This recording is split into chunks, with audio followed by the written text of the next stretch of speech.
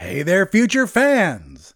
This week, we're going to dust off the old videos and we're going to play the old songs because we're about to squad up.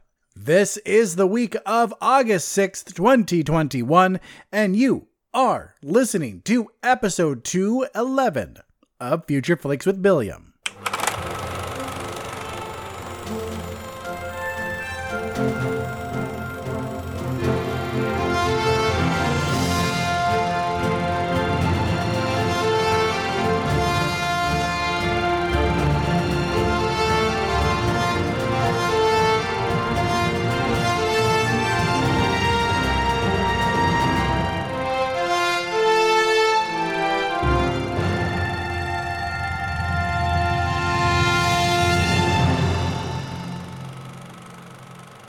Hello and welcome to the show. It is that time again. Your ears have not fooled you. I am back 2 weeks in a row. No breaks. Yay for me. And we have news and trailers and movies as always. So in case you're new, let me tell you what it is I do on this show. What I do is very simple-ish. I discuss movies. First, we talk about any new movie news that has caught my eye since the last episode. And then we talk about any new movie trailers that have caught my eye since the last episode. In any of those cases, if I miss anything, if I miss a trailer you think I should have talked about, please let me know. After that, we talk about all of the movies coming out during the week that is coming out to theaters and streaming. I break them up into two categories. The first is limited release movies. Those are any movies that aren't getting a nationwide release or coming to a common streaming service. And also did nothing to catch my eye because I don't get any insider information. I base all of my judges only on the trailer because let's face it, trailers are how these companies need to sell movies to us. And if they can't do that, then I guess our movies aren't going to be seen. The next segment is the wide releases and interesting indies. That's every nationwide release and all of the indie movies that caught my eye.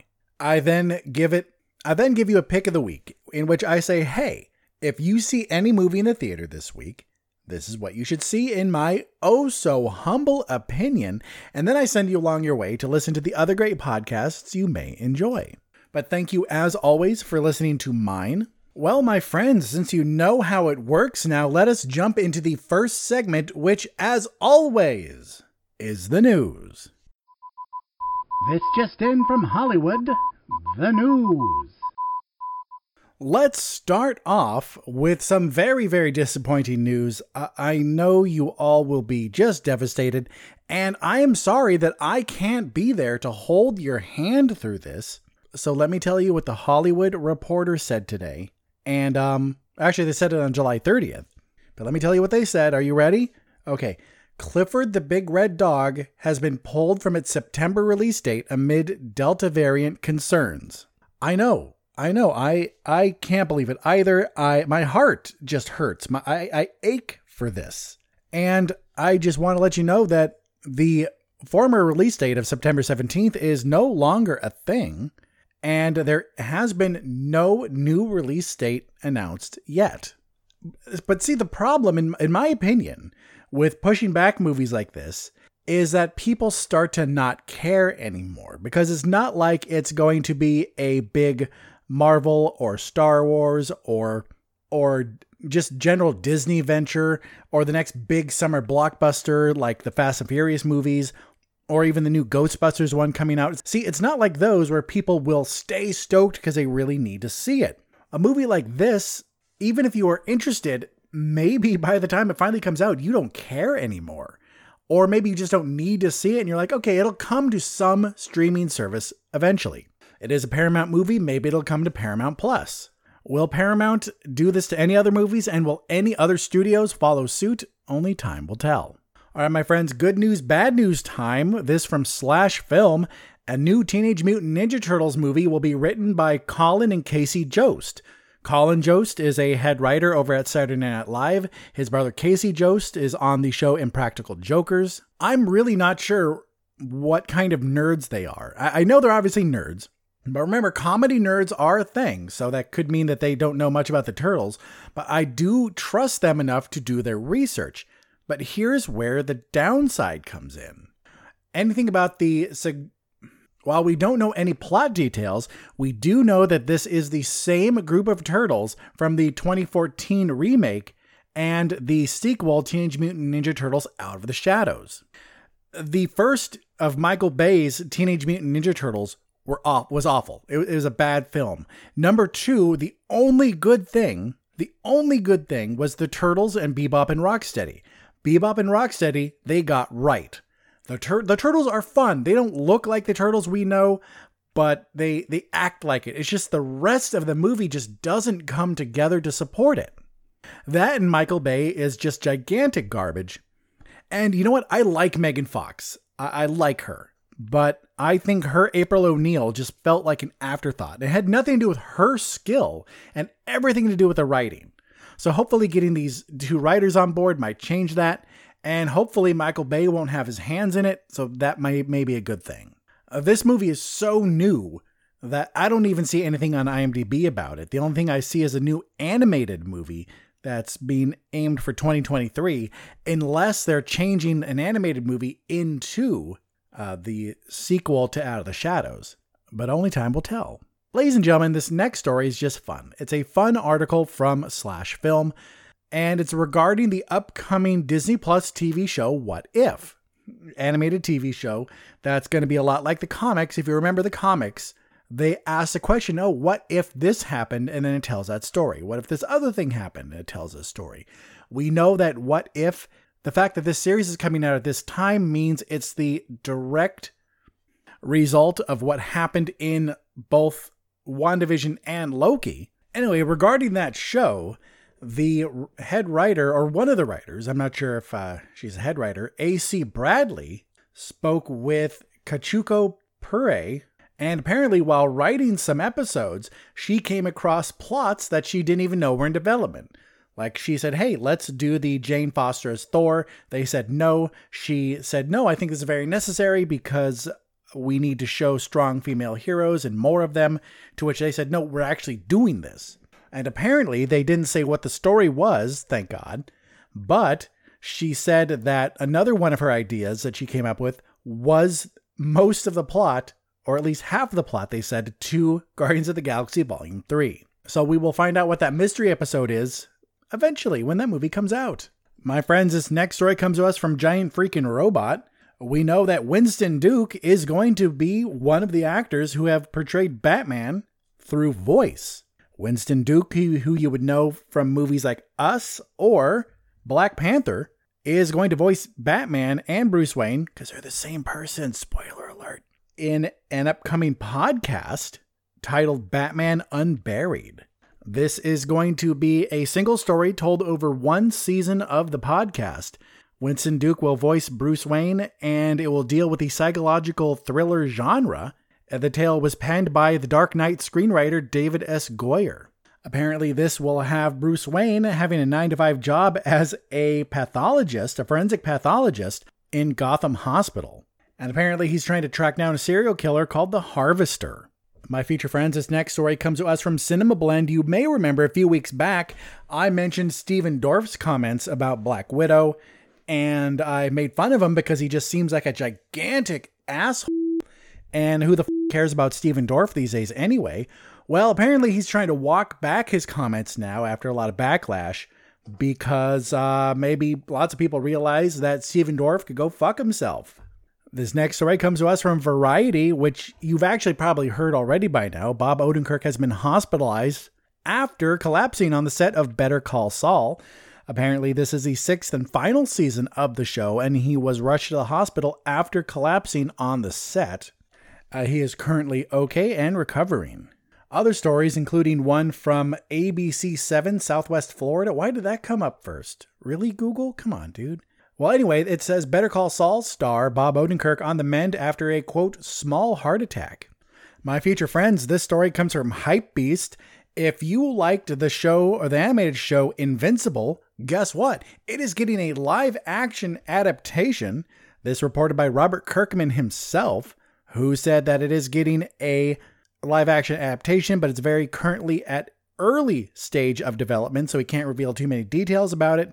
He does go on to say, though, that this is another one of those things that's a little early going, but I will say that there are massive efforts going in to make sure that the film experience is unique and separate from the animated series, while also being true to Invincible. He then teased, "I couldn't be more excited about the stuff that we're doing, but I can't tell you yet."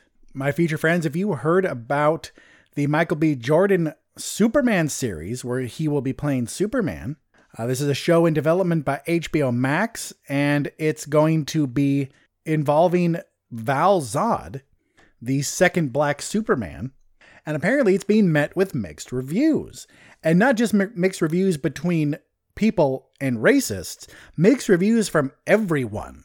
Some people saying, hey, this is great, more representation, seeing this iconic icon, historically white, portrayed as a black guy is a great thing. Other people going, hey, why can't we just create more superheroes of color? Why do we need basically to be given these white characters to turn black? And you've heard me talk about this before, and I'm not nearly as convinced I have the answer for this as I once was. I think I've matured quite a bit in the last few years. And if you listen to the show for a while and you stuck with me, thank you for that. But you may have noticed the same thing too, he says humbly. But it's really hard because they both have points. They both really do. The people who like it do have a point that we are getting more representation, and that's one of the bottom lines here. But the people on the other side have a point too. Just like with producer Barbara Broccoli, I've mentioned many times, talking about making James Bond a woman, saying, no, we shouldn't do that. We should make more badass women characters. The same thing can be applied to this. Should we turn white characters black, or Mexican, or Asian, or Indian, or anything else? Should we make white characters ethnic for diversity, or should we just create more characters? But here's the thing. You could go and create a whole rainbow color of diversity superhero group. None of them will be as famous as Superman. None of them will be as famous as Batman, as the X-Men, as all these other groups. This story comes to us from the Atlanta Black Star. My future friends, this second to last story regards The Green Knight, which I raved about last week, and hopefully I'm seeing it tomorrow. I'm recording this on Monday. Hopefully I'm seeing it Tuesday. If I do, I'll tell you about it later in the show. Apparently, David Lowery, the director, said he added 60 visual effects shots and re-edited the film during the pandemic days. But here's a question. Is that going to be a good thing? Just because we have this, there's this whole idea that maybe you could work it to death. You know, you can tinker with it so much that you just f*** it up, and now it just lost it. Because I'm listening to David Chang's memoir, famous chef David Chang, who said that in his restaurant, he has this idea that, hey, if you come in with an idea, we will do it for tonight's dinner service. You have until 5:30 to put it together because we're going to put it on the menu as is. You have to do it because he believes this amazing stress and time crunch is great for creativity because you have to make a decision. This is my decision. We don't have time to go back. But also, what if you had more time to fine tune it? That's another wonderful question to ask. And my future friends, in a final story, something maybe a little lighthearted, I guess, is Dave Bautista's joke regarding Scarlett Johansson's Black Widow lawsuit and how much fire he's coming under for it. Because if you don't remember, I'm not sure if I talked about it last week. I think I did. But Scarlett Johansson is suing Marvel and Disney over lost money, basically, because of it being released on VOD in Disney Premier Access as well, which doesn't count as theater money. So that wasn't in her contract. And a simultaneous streaming release wasn't in her contract. So she's like, hey, you owe me money. You're purposely f***ing me out of money. Even if we're in a pandemic, you're doing this and I should be compensated. And she's coming under fire for this too. Some people, of course, some people do have her back and other people are saying, well, poor rich girl, basically.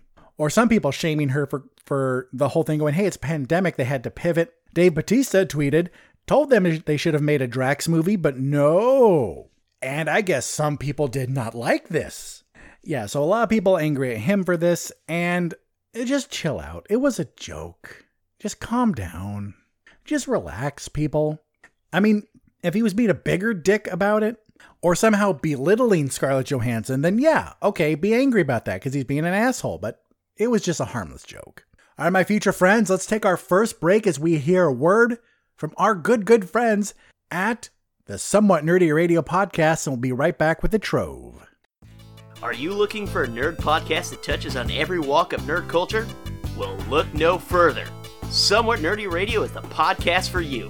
We cover nerd culture, news, new movie reviews, bad movie reviews, video games, comics, with sprinkles of nerdy nostalgia throughout.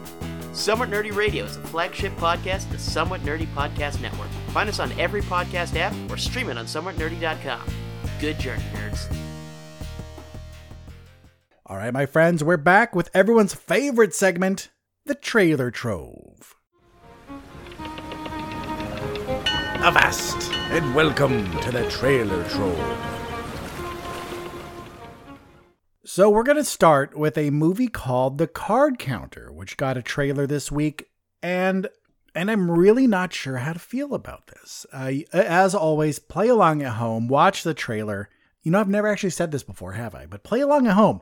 Watch the trailer and then listen to what I have to say about it and then tell me what you think. But the premise is as follows. Redemption is the long game in Paul Schrader's The Card Counter. Told with Schrader's trademark cinematic intensity, the revenge thriller sets the story of an ex-military interrogator turned gambler haunted by the ghosts of his past. This stars Oscar Isaac as said gambler, Willem Dafoe, Tiffany Haddish, and Ty Sheridan. Pretty good cast there. And so it's not a comedy. So those of you who may not like Tiffany Haddish could give this a shot because guess what? It's not a comedy and you probably don't like her for her comedy. So this is written and directed by Paul Schrader and brought to us by Martin Scorsese. Paul Schrader was the writer for Raging Bull, Taxi Driver, First Reformed. He'd been around a while. This has Martin Scorsese listed as an executive producer, but of course we know that doesn't necessarily mean that Martin Scorsese worked on it. He could have funded it and you can get an executive producer credit. And I wish it was easier to tell sometimes. I really wish it was, just because it is that easy. Like, oh, well, we fund the movie, get an EP credit. Or did you actually produce it? Did you actually work on the film more than funding it? Which, don't get me wrong, big deal. Funding is a big part of movies. But that's just food for thought. My problem with it is I can't quite tell what the story is. And that's a weird thing to say, seeing as I read the synopsis to you. But the trailer feels broken. It feels like they're trying to do a little too much. So it feels like there are two things going on. We have this card counter who gets approached by Tiffany Haddish, who basically funds the card counting. She says, I'll fund you. I'll take a cut. Apparently she's someone who does this, funds people who find ways of cheating. Even though card counting is not technically cheating, blah, blah, blah. And then we have the story of Oscar Isaac, who has a vendetta against Willem Dafoe, because when they're in the military, Dafoe made them do something f***ed up, which got Oscar Isaac thrown in jail. Ty Sheridan was part of it, I guess, and they're trying to get revenge. But it feels like two separate movies in the trailer, and this could be a case of a bad trailer. Very easy, could be a bad trailer. Or it could be a choppy movie, and only one way to tell is to watch it when it eventually comes out. And that release date is going to be September 10th this year. Next up, we have the trailer for King Richard, and no, this has nothing to do with long dead kings. This has everything to do with Venus and Serena Williams' dad, Richard Williams. This stars Will Smith, John Bernthal, Dylan McDermott, and as the Williams sisters, Sania Sidney and Demi Singleton. So we have a very, very interesting movie here, in my opinion, because A, biopic. Some people hate them right off the bat. Doesn't matter who it's about. Some people just hate biopics. But we have a familiar story turned up on its head that has the benefit of being a true story. Did they take some liberties for drama? Probably. Is this a 1-to-1 ratio of what really happened? No, probably not. But we have this familiar story of a father, of a sports father who pushes his kids. Pushes. We've seen stories like this before. And we're used to movies where that father is the bad guy because, oh, it's about his career or his dreams that he never got to fulfill, pushing on his kids. But in this movie, we see a different and unfortunately more realistic side about that, where he has a line in the trailer about why he's pushing them so hard. He says, look, I pushed them all so hard, not just Venus and Serena, but the other daughters in the family too, pushed them so hard to keep them off the street because they grew up in Compton. And Compton, not a notoriously friendly place, it even has a very notorious reputation. And so then instead of this general idea we have of this overbearing sports parent, you know, the people you see at Little League games taking it way too seriously, just a bunch of Karens. And, you know, I actually don't know what the male version of a Karen is, so I'll just call them Karens too. So we have this idea of this overbearing sports parent, and not saying that King Richard or Richard Williams isn't, but there's a very good reason, because he's probably grown up seeing what happens to young Black children in the neighborhood. And he's like, no, I'm not going to let that happen to my family. And even though we know Venus and Serena Williams don't know the rest, it is hinted at that the others have their thing too, that some of the others are really smart. He says we have a future doctor, we have future other things here. But of course, we're here to watch the story of Venus and Serena. And apparently, this film has come under fire a little bit for casting Will Smith, because I guess the real Richard Williams is darker skin than Will Smith is. And I kind of view that criticism in the same way I view the criticism of Lin-Manuel Miranda not including Afro-Latinos in his movie In the Heights, where yes, these people who criticize it may have a point. They definitely do. But also at the same time, shouldn't we be celebrating the diversity? Shouldn't we be celebrating that too? Once again, not an easy question to answer. King Richard coming out in theaters and on HBO Max November 19th. Well, it's time to talk about it, my friends. It's time to talk about The House of Gucci, or just House of Gucci, actually, not The House of Gucci. This film spanning 3 decades of love, betrayal, decadence, revenge, and ultimately murder. We see what a name means, what it's worth, and how far a family will go for control. This is a biopic, kind of, even though it's more about leading up to the murder and the relationship of Maurizio Gucci and Patrizia Reggiani, I think is how you say it. But this is a stacked cast. We have Adam Driver as the main Gucci dude. We have Lady Gaga as his wife. We have Al Pacino, Salma Hayek, Jared Leto, Jeremy Irons, in a movie directed by Ridley Scott. That is dope. That is such a good setup. And if you watch the trailer, Jared Leto is unrecognizable. I would never have guessed that was him. You could point to that guy and go, hey, that's the lead singer to 30 Seconds from Mars. I would say, you. No, it's not. We have 2 biopics in a row in the trailer trove, and I am excited for both of them. I think this looks really good. So we have Ridley Scott directing this all-star cast in a biopic crime thriller. That is amazing. That's all I need to see. And if you think about it, Lady Gaga and Jared Leto are very similar musicians who are amazing at acting as well. Of course, with Lady Gaga, I think she's just really smart at picking her roles, because I'm not sure if she could have as wide a range as other actors, but what she picks works. And really, what more do you need? House of Gucci is set to come out this November. Let's get an exact date. November 24th. This is released by MGM, or produced by MGM, so who knows if it's going to go to streaming as well. Probably eventually, but theaters first. Okay, so how I do the trailer trove is, as the week goes on, I check YouTube every day, and I throw any new trailers into a playlist, and as I'm recording the trove, I'll watch one, react, watch another, react, so on and so forth. So basically, I just watched the trailer for Lamb. And much to my disappointment, this is not a movie based on the Christopher Moore book of the same name. No, this is, I don't know what the it actually was. Let's talk about the cast really quick. The main person that we'll know, I believe, is Noomi Rapace, who you would know from Girl with the Dragon Tattoo, Sherlock Holmes, Game of Shadows, Prometheus. movies like that. Tom Clancy's Jack Ryan, What Happened to Monday. And the rest of the cast looks like a bunch of Icelandic actors, which is good because this takes place in Iceland. Noomi Rapace seems to be the odd one out as she's Swedish, but we love her. She's a great actress, so let's go with it. But let's not go with the rest of this shit. So this is brought to us by A24. Good old trusted A24, who does some fantastic movies. Even though they're, like I say many times, their movie Lighthouse, one of my most hated films of last year. Did I see it or this year? I can't remember. I hated it so much. And this movie looks, I don't know what the so we just see what looks like a day in the life of this Icelandic couple living on a farm. They don't have a child. It's just the two of them. And then one day they're at a lambing, which is when a lamb is born. Lambing. Wonderful name for that. And she, for some reason, takes the baby lamb into the house and starts to puts it in crib, bottle feeds it. Not too weird, right? I mean, it's not really the normal thing to do, but it's not like you need to call the cops on this person because she's fucking Looney Tunes. But then you start to notice in the trailer that it looks like this lamb has the body of a human.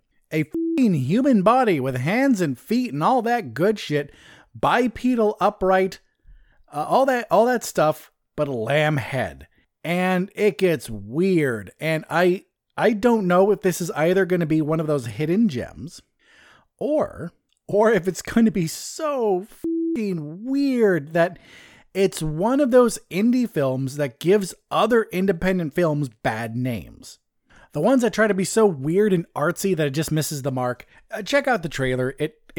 I don't know. Anyway, let's talk about something I do know about, and that is the next trailer for Venom: Let There Be Carnage. This one, we get to see a lot of Carnage.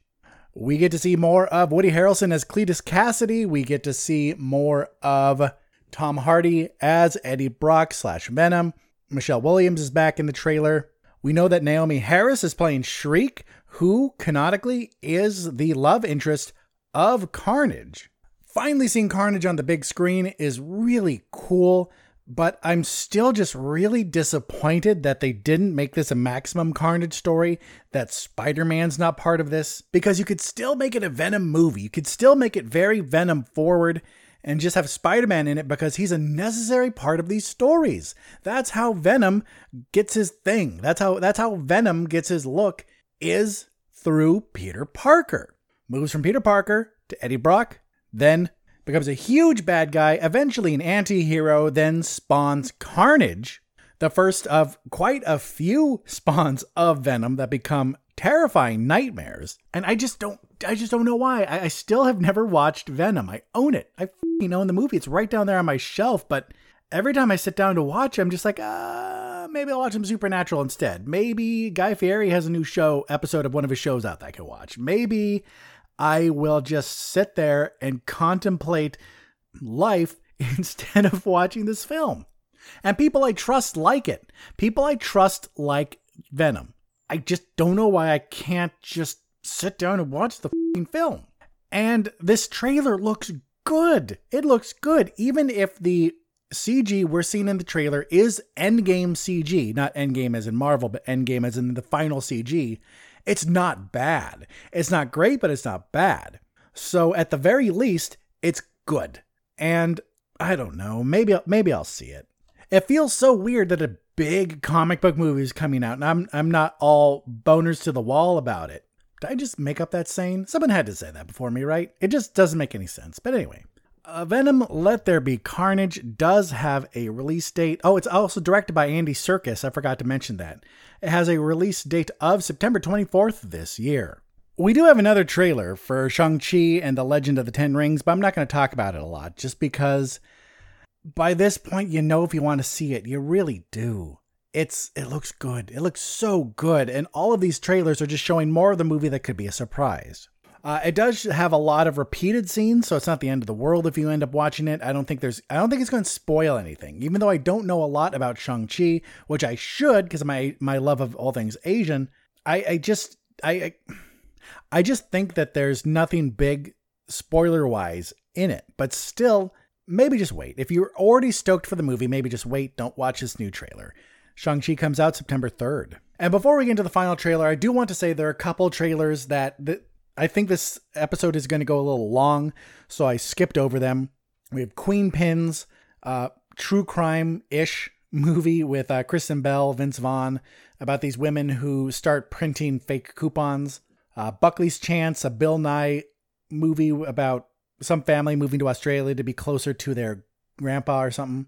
There's some stuff I skipped. And with that, my future friends, let us take our next break as we hear word from our good friends at the Watch Your Mouth podcast. Stay tuned. There are several ways to raise money for a good cause. Some do it by running marathons.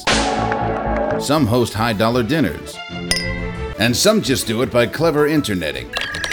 We here at the Watch Your Mouth podcast employ a different approach.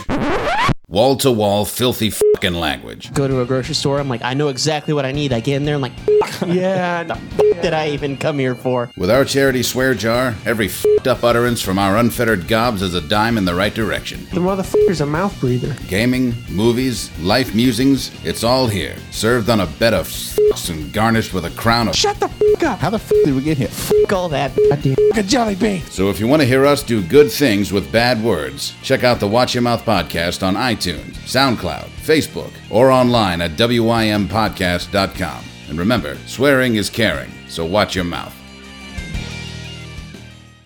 Welcome back to the show, everyone. Just a quick note. If that last segment, if the end of the trailer trove sounded a little weird, if it ended abruptly or seemed cut weird, there's a good reason for that. I recently decided, after some going back and forth, I decided to do a special episode. So instead of episode 212 being next week's release episode, it'll be a special episode with me talking about the Ghostbusters trailer and then reviewing The Green Knight. So any weirdness in that last segment, that's why. And stay tuned for the Ghostbusters trailer discussion and the Green Knight review coming out soon. But for now, let us jump into the limited release section. Let's start with a confusing one called 645.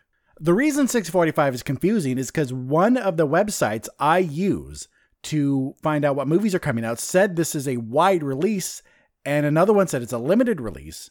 I'm going to trust the one that says it's a limited release because I don't see how this can be a nationwide release. This is about what if one of the best days of your life suddenly turned into your very worst nightmare, and what if you were forced to relive that same day again and again. This stars Thomas G. Waits from The Thing, and everyone else in it, nothing. They did nothing of note. The main two actors, nothing of note. It doesn't look bad. It just looks like a take on the repeating day idea that didn't just quite pan out. Basically, this couple's on vacation, and the area of town they're in is like deserted or something, and they go to this bed and breakfast, which has no one in it except for the owner. And I think the day resets after his fiancée dies, and then it resets again. It just looks weird. Let's talk about the next film, Even in Dreams. This movie stars Sam, an aspiring musician that just lost her older sister, Amber.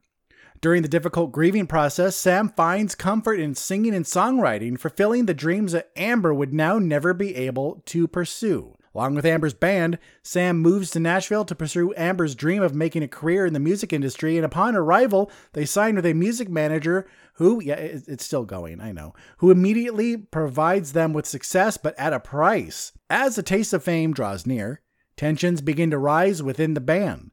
Will the industry tear them apart and change them forever? Even in Dreams is an inspiring, feel-good, musically driven family film. And I feel like whoever wrote that premise is trying way too hard to sell the film. This stars no one of note.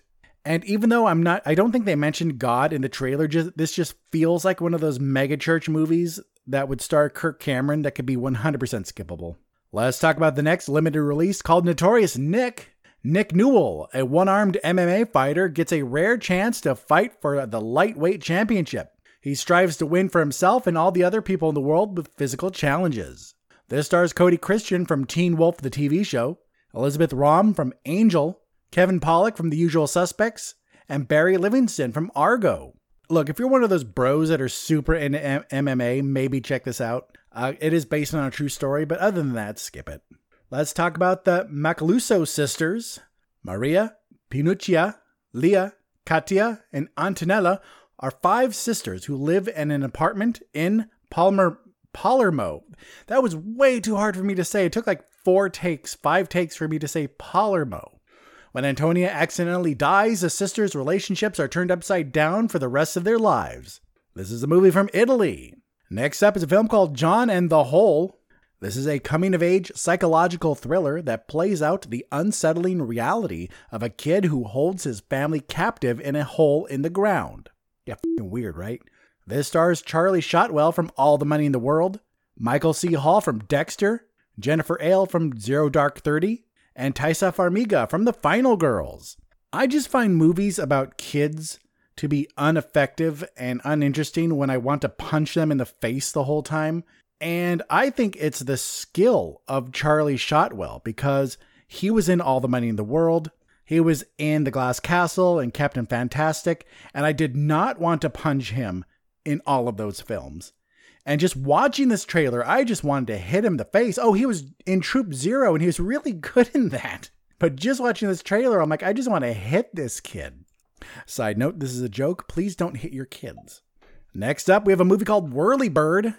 Set in 80s and 90s Los Angeles, a couple revolutionized breaking news with their brazen helicopter reporting. Culled from the duo's video archive is an LA story of a family in turbulence hovering over a city unhinged. This is a documentary. And even if you don't know who these people are, I forgot their names and I'm too lazy to look it up again.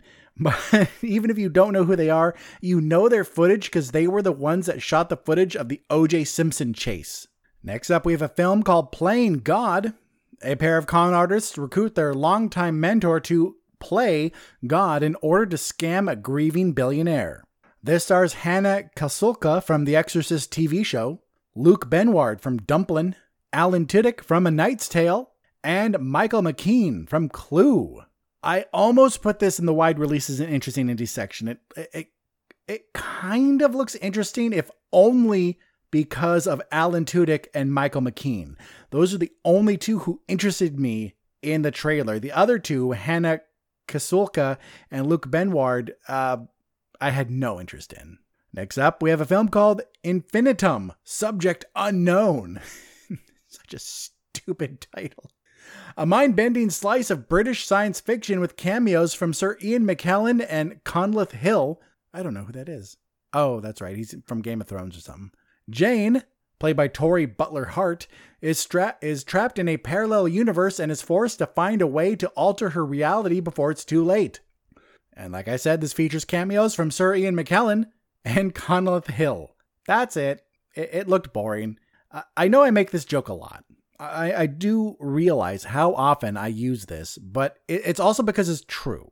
That 100% Sir Ian McKellen did this because it was probably a really quick day or two of shooting for him and some easy money.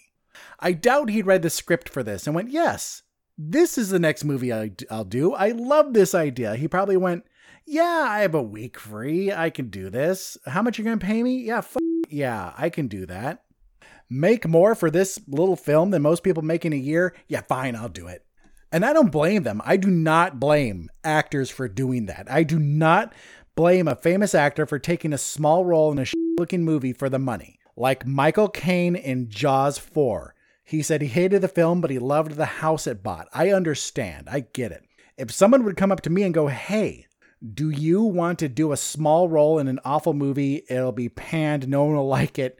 And we'll hand you a bunch of money. I will say, fuck yeah. I will get a tattoo of that movie on my back if you give me that much money. Next up, we have a film called The Last Matinee. It's a soaking wet day with rain pouring down, and one of the best things to do is go seek refuge in a great old cinema. There's just one problem. A murderer is on the loose, and he also has taken refuge there. This is a movie from Uruguay and stars no one of note. Honestly, it's an interesting idea. I do like this idea a lot, and I am interested in seeing a movie from Uruguay, but nah. Next up, we have a film called She-Ball, or She-Ball. Did you notice a way in my pronunciation, or was that just in my head? I don't know. She-Ball follows the love of the game through the struggles of Avery Watts, who enlists the baddest women's streetball league in the city to help him save the embattled Inglewood Community Center, which he manages, all while trying to raise his 7-year-old daughter. This stars Nick Cannon from Drumline, Cedric the Entertainer from Barbershop, Rebecca De Mornay from Risky Business, and domestic abuser Chris Brown. And I would have given this movie a second thought. I would have at least considered it, but Chris Brown can go himself. That man is just garbage, and it makes me really sad that he's in the film Takers, because I liked the film Takers, and now I can't watch it. All right, my friends, one final film in the limited section, and this is called What We Left Unfinished, and it's a very long premise, and I even cut it down a bit. So What We Left Unfinished tells the story of 5 unfinished fiction feature films from the communist era in Afghanistan, 1978 to 1991, and the people who went to crazy lengths to make them. In a time when films were weaponized, filmmakers became targets, and the dreams of constantly shifting political regimes merged with these stories told on screen. This tight-knit group of Afghan filmmakers loved cinema enough to risk their lives for art.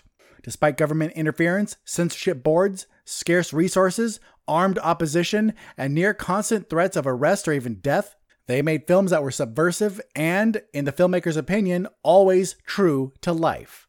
This talks about 5 films: The April Revolution, Downfall, The Black Diamond, Wrong Way, and Agent. These films completed principal photography before being canceled by the state or abandoned by the filmmakers. God, you know what? F it. I am just going to put this in the wide releases interesting indies, because this is very interesting. This is a very interesting idea, because we have a country that's not known for its films. That's not even known for its films now, let alone in the late 70s, early 90s. That is insane.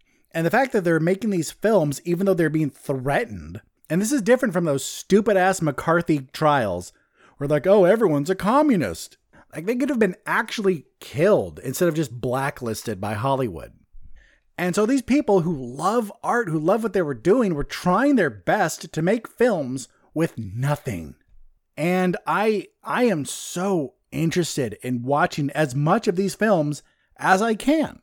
Have I ever watched a film from Afghanistan? No, I have not. But this documentary is really, really interesting. So yes, this is the first official film of the wide releases and interesting indies, because goddammit, I changed my mind. And What We Left Unfinished gets a 7.5 out of 11. All right, my friends, let us actually just take our break, because we only have 1, 2, 3, 4, 5, 6, 7, maybe. Ooh. No, let's do it anyway.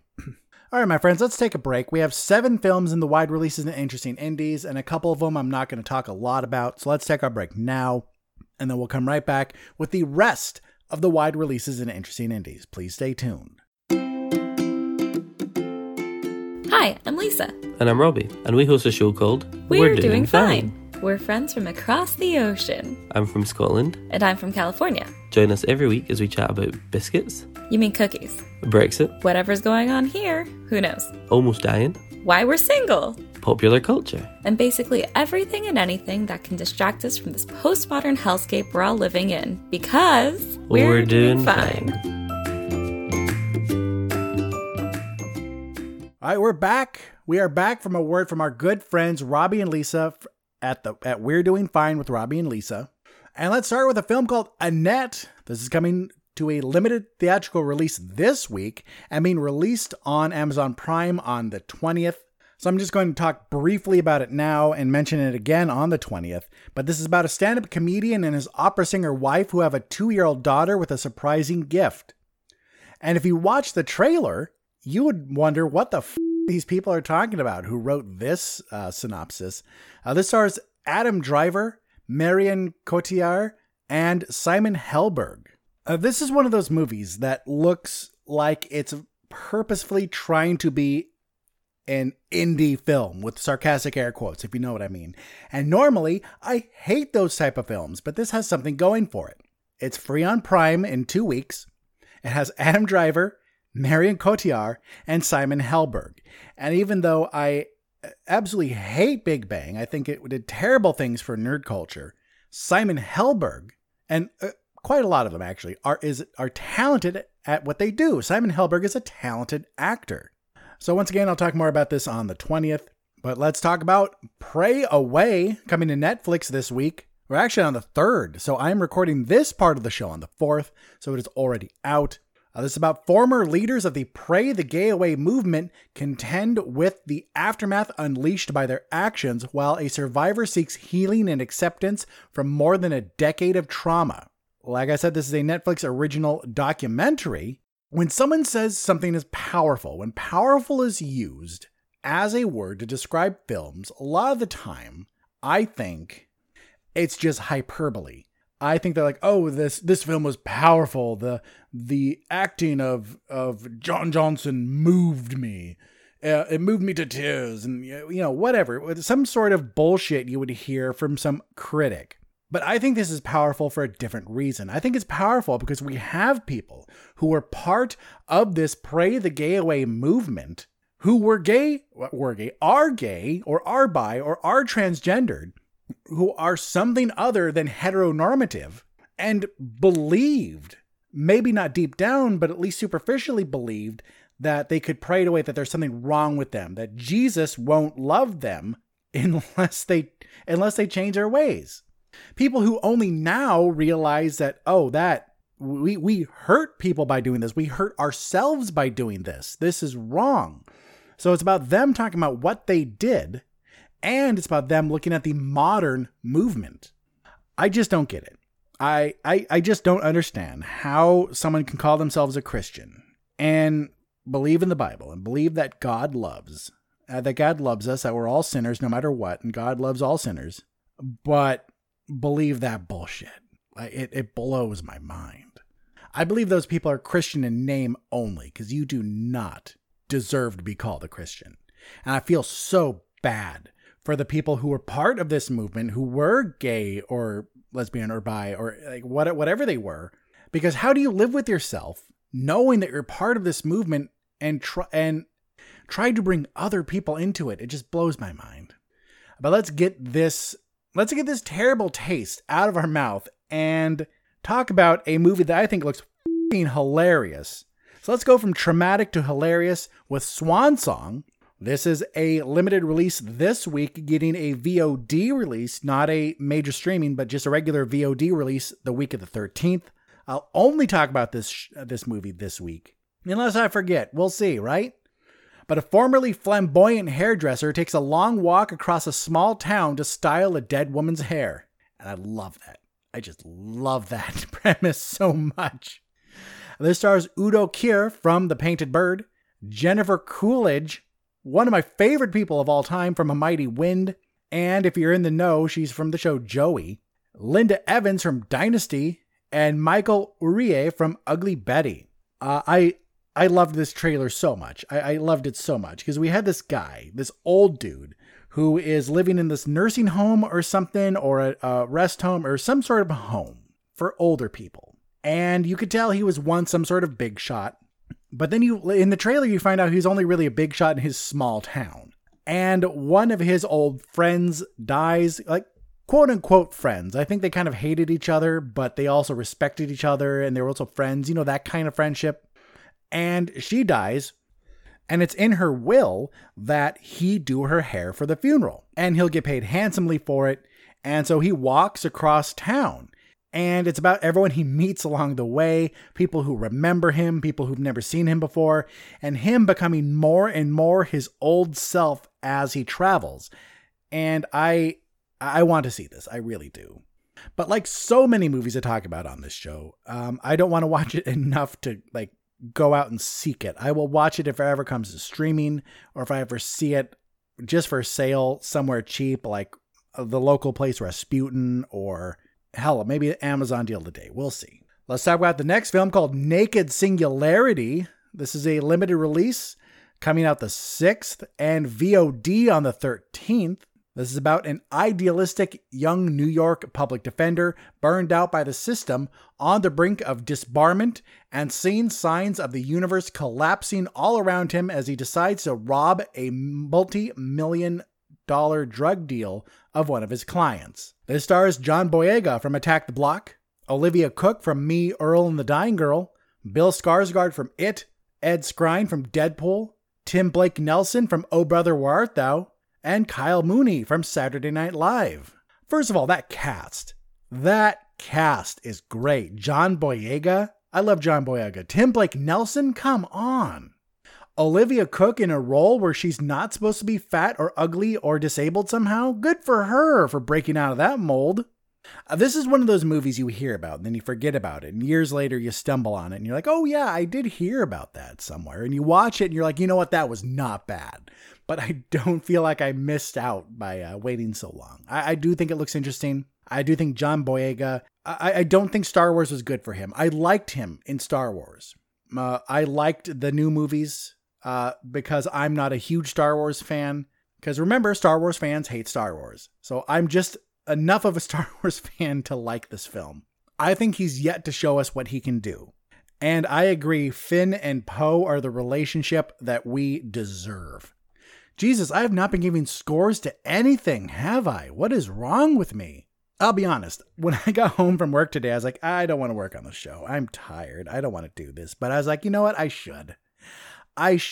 So I think my head just isn't in the right space. So let's go back, start with Annette.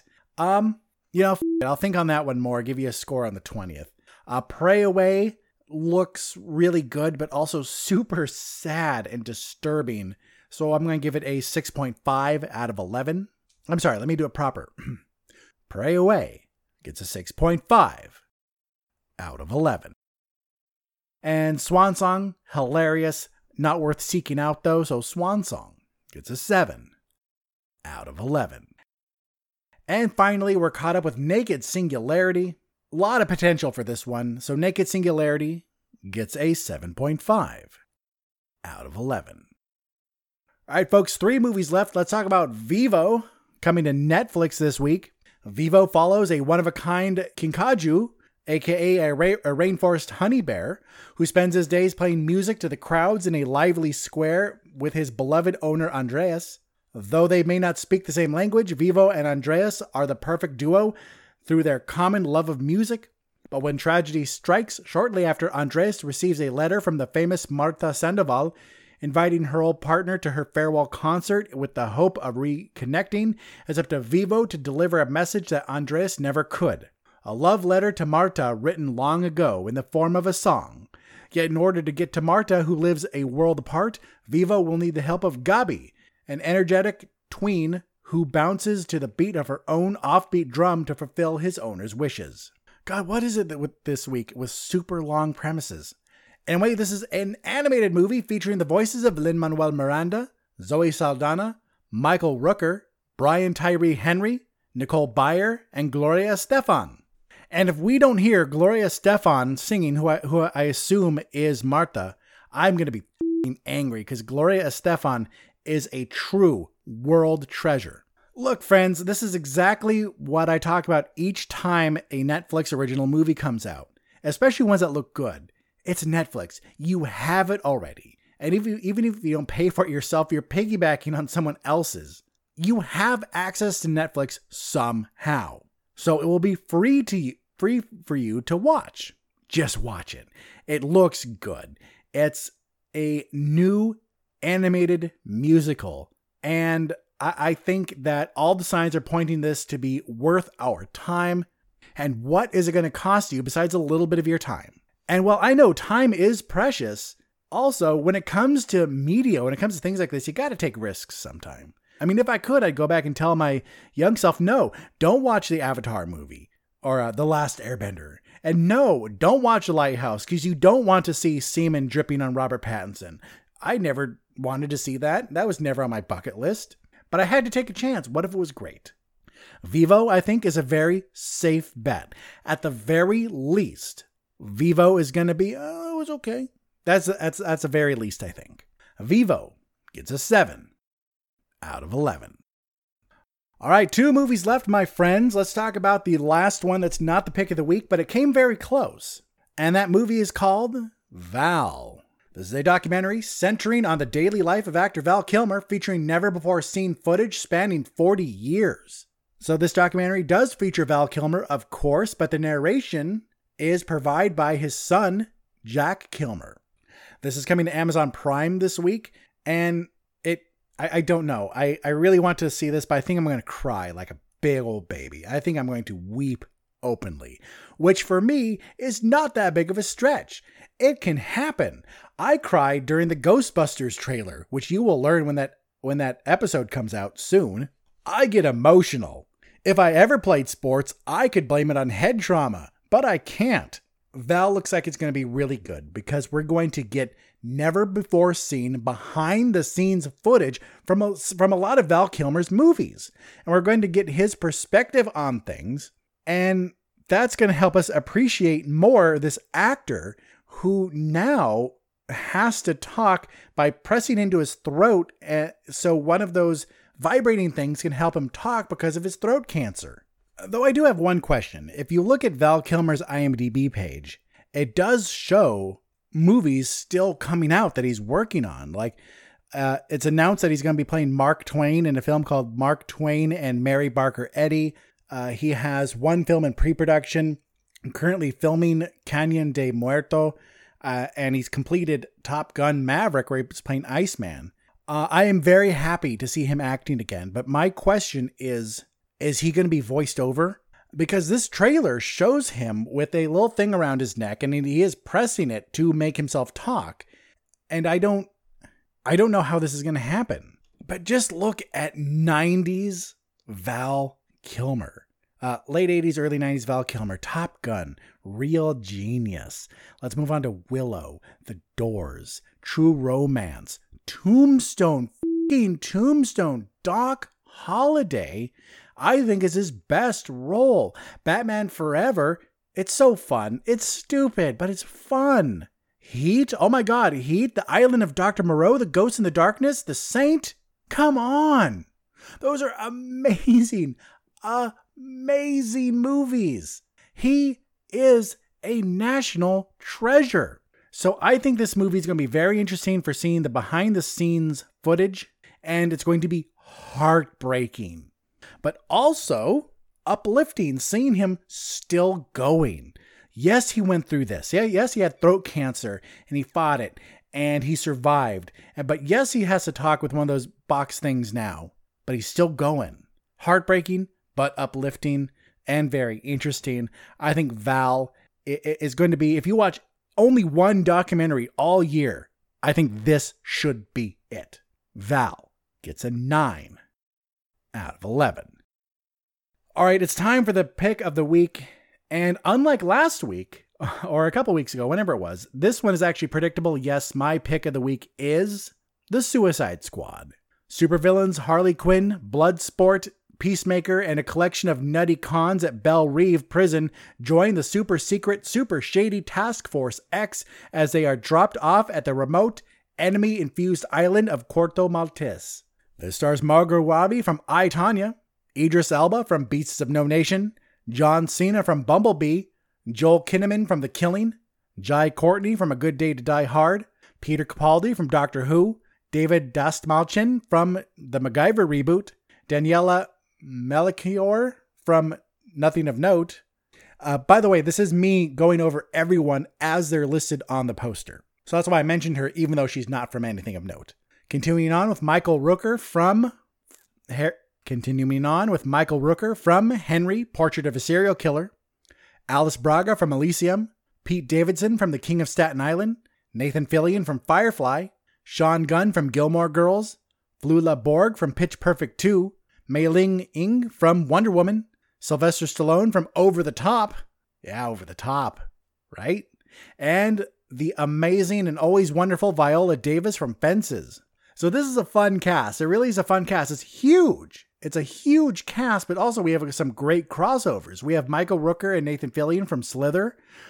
In Marvel, we have Marvel people in this. Idris Elba, Michael Rooker, Sean Gunn, and Sylvester Stallone. And then Stallone and Rooker crossed over in Guardians of the Galaxy 2. I bet there's a lot more that I haven't even touched on, but we have a lot of great crossovers here. And how many of these people have been on Saturday Night Live with Pete Davidson? This is a really good cast, and it's fun just putting them together like that. Like, oh, you can connect them in this way. So, my friends, I think Rotten Tomatoes is a bag of distended anuses. You know, I hate the whole idea, and a lot of these critics are just hateful, spiteful pieces of crap. But the important thing to note is once in a while they get it right. And this movie had an impressive 99% tomato meter score. Recently it dropped to 96, but that's still amazing. That's still one of the highest scores for a comic book movie. And not only that, but real people with souls are actually seeing this movie too and loving it.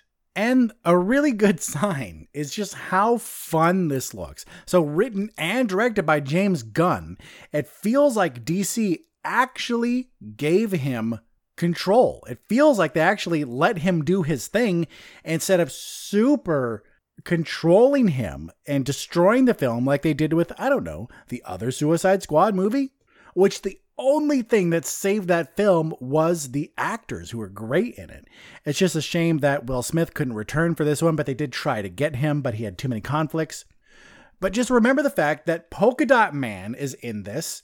Polka Dot Man is in this only because James Gunn, I forgot exactly what he Googled, but he looked up dumbest supervillain or dumbest power or something like that, and Polka Dot Man came up. And you know what? John Cena has been impressing me lately. And this cast, it looks so good. It just looks so good. And Sylvester Stallone voicing King Shark. And I know they changed the look of King Shark. I don't care that much. I really don't. But you know what? I'm excited. I am disappointed that the trailer spoiled who one of the big supervillains was, but I still want to see this so much. I want to see it so bad. Even from the first trailer, I was excited. Margot Robbie is Harley Quinn. They're like, if eventually they replace her or they do another version of Harley Quinn and they cast someone else, I bet you that person will be fine, whatever. But Margot Robbie's Harley Quinn. That is great. John Cena as Peacemaker and getting his own show, that's great too. Doing Ratcatcher was so weird, but in fact doing Ratcatcher 2 or 3, I think it's 2, with whoever the woman was, that's dope too. Like this whole thing is such a good idea because it's so over the top and so improbable that DC would let something so fun and enjoyable happen that they wouldn't micromanage it to death impresses me to no end. And I think the only reason they did that was because it was James Gunn. And because they saw what he did with the Guardians of the Galaxy series. They saw that whatever he touches turns to gold. Except for movie 43. But of course he was just a writer there. But everything else he touches turns to gold. Let's look at what things he's directed. Super, Slither. Wow, he actually hasn't done that much, has he? But what he does do is good. I think that The Suicide Squad is going to be one of the best comic book movies of the year, and I think what it's going to do is show that DC is not dead. And hopefully what it will do is show DC that they need to let their creative people be creative, that they need to hire people and trust them to do their goddamn job, and not with it, not coming in and f***ing with things and killing it. We should never have needed a Snyder Cut. That should never have been even needed because the version of the film that came out should have been his version of it. It should have been his vision. We should never have needed this. But no, they went in and they f***ed it. And so we needed this. We have people calling for other cuts of other DC things because now it makes us wonder how good other DC movies could have been if they kept their goddamn hands out of it. And it looks like, at least with this one, even if they didn't fully learn their lesson, they at least trusted James Gunn enough. And I think that's a good sign. So hopefully this movie will explode. Hopefully this movie will explode and it will show DC the error of their past ways. Does this mean they're going to restore the Snyderverse? No, I don't think they are. I think that is long gone. But hopefully it will show them moving forward how to themselves. The Suicide Squad looks good. It looks really good. The Suicide Squad gets a 10 out of 11. All right, my future friends, that is it for this episode. Remember, I will see you again before next week, or at the very least, let me admit, at the very least, you'll get 2 episodes next week. So either I will see you before next Friday, or you'll get 2 episodes next week. One of the two. Either way, my friends, as always, thank you for listening. My future friends, you are fewer than you once were, but I do appreciate all those who stuck around. I appreciate it so much. I appreciate the fact that you listen to me at all. I appreciate anyone who gives me a shot. I get it. I'm not for everyone. Thank you for at least trying. And I'll always be thankful for this show. So let me send you along your way with a closing housekeeping. You can find me on Apple Podcasts, SoundCloud, Spotify, Stitcher, Google Play, and any podcast app, as well as the Somewhat Nerdy website. That is somewhatnerdy.com. I would really appreciate it if you take a few minutes out of your day to give the podcast a rating. I would love 5 stars, please. And also share the podcast. Share with your friends. That is how we grow here on the show. And then how do you reach me? That is a great question. You can leave a comment for me on the Somewhat Nerdy website or Facebook page. You can leave a comment on SoundCloud. You can hit me up on Twitter or Instagram at BilliamSWN. You can email me at billiamreviews@gmail.com. And please consider supporting the show on Patreon. You can find a link in the show notes and also on the Somewhat Nerdy site. Be sure to check out the other shows in the network, Somewhat Nerdy Radio and Nerds of the Squared Circle. Don't forget to support the friends of the show. You've heard their ads tonight. Please check out my personal blog, BilliamTheNerd.com. And then finally, my dear friends, my dear listeners, my future friends, please remember that no matter where life takes you, no matter what your week has in store, just take some time to catch a flick. I'm Billiam from Somewhat Nerdy signing off, and I'll see you in the future.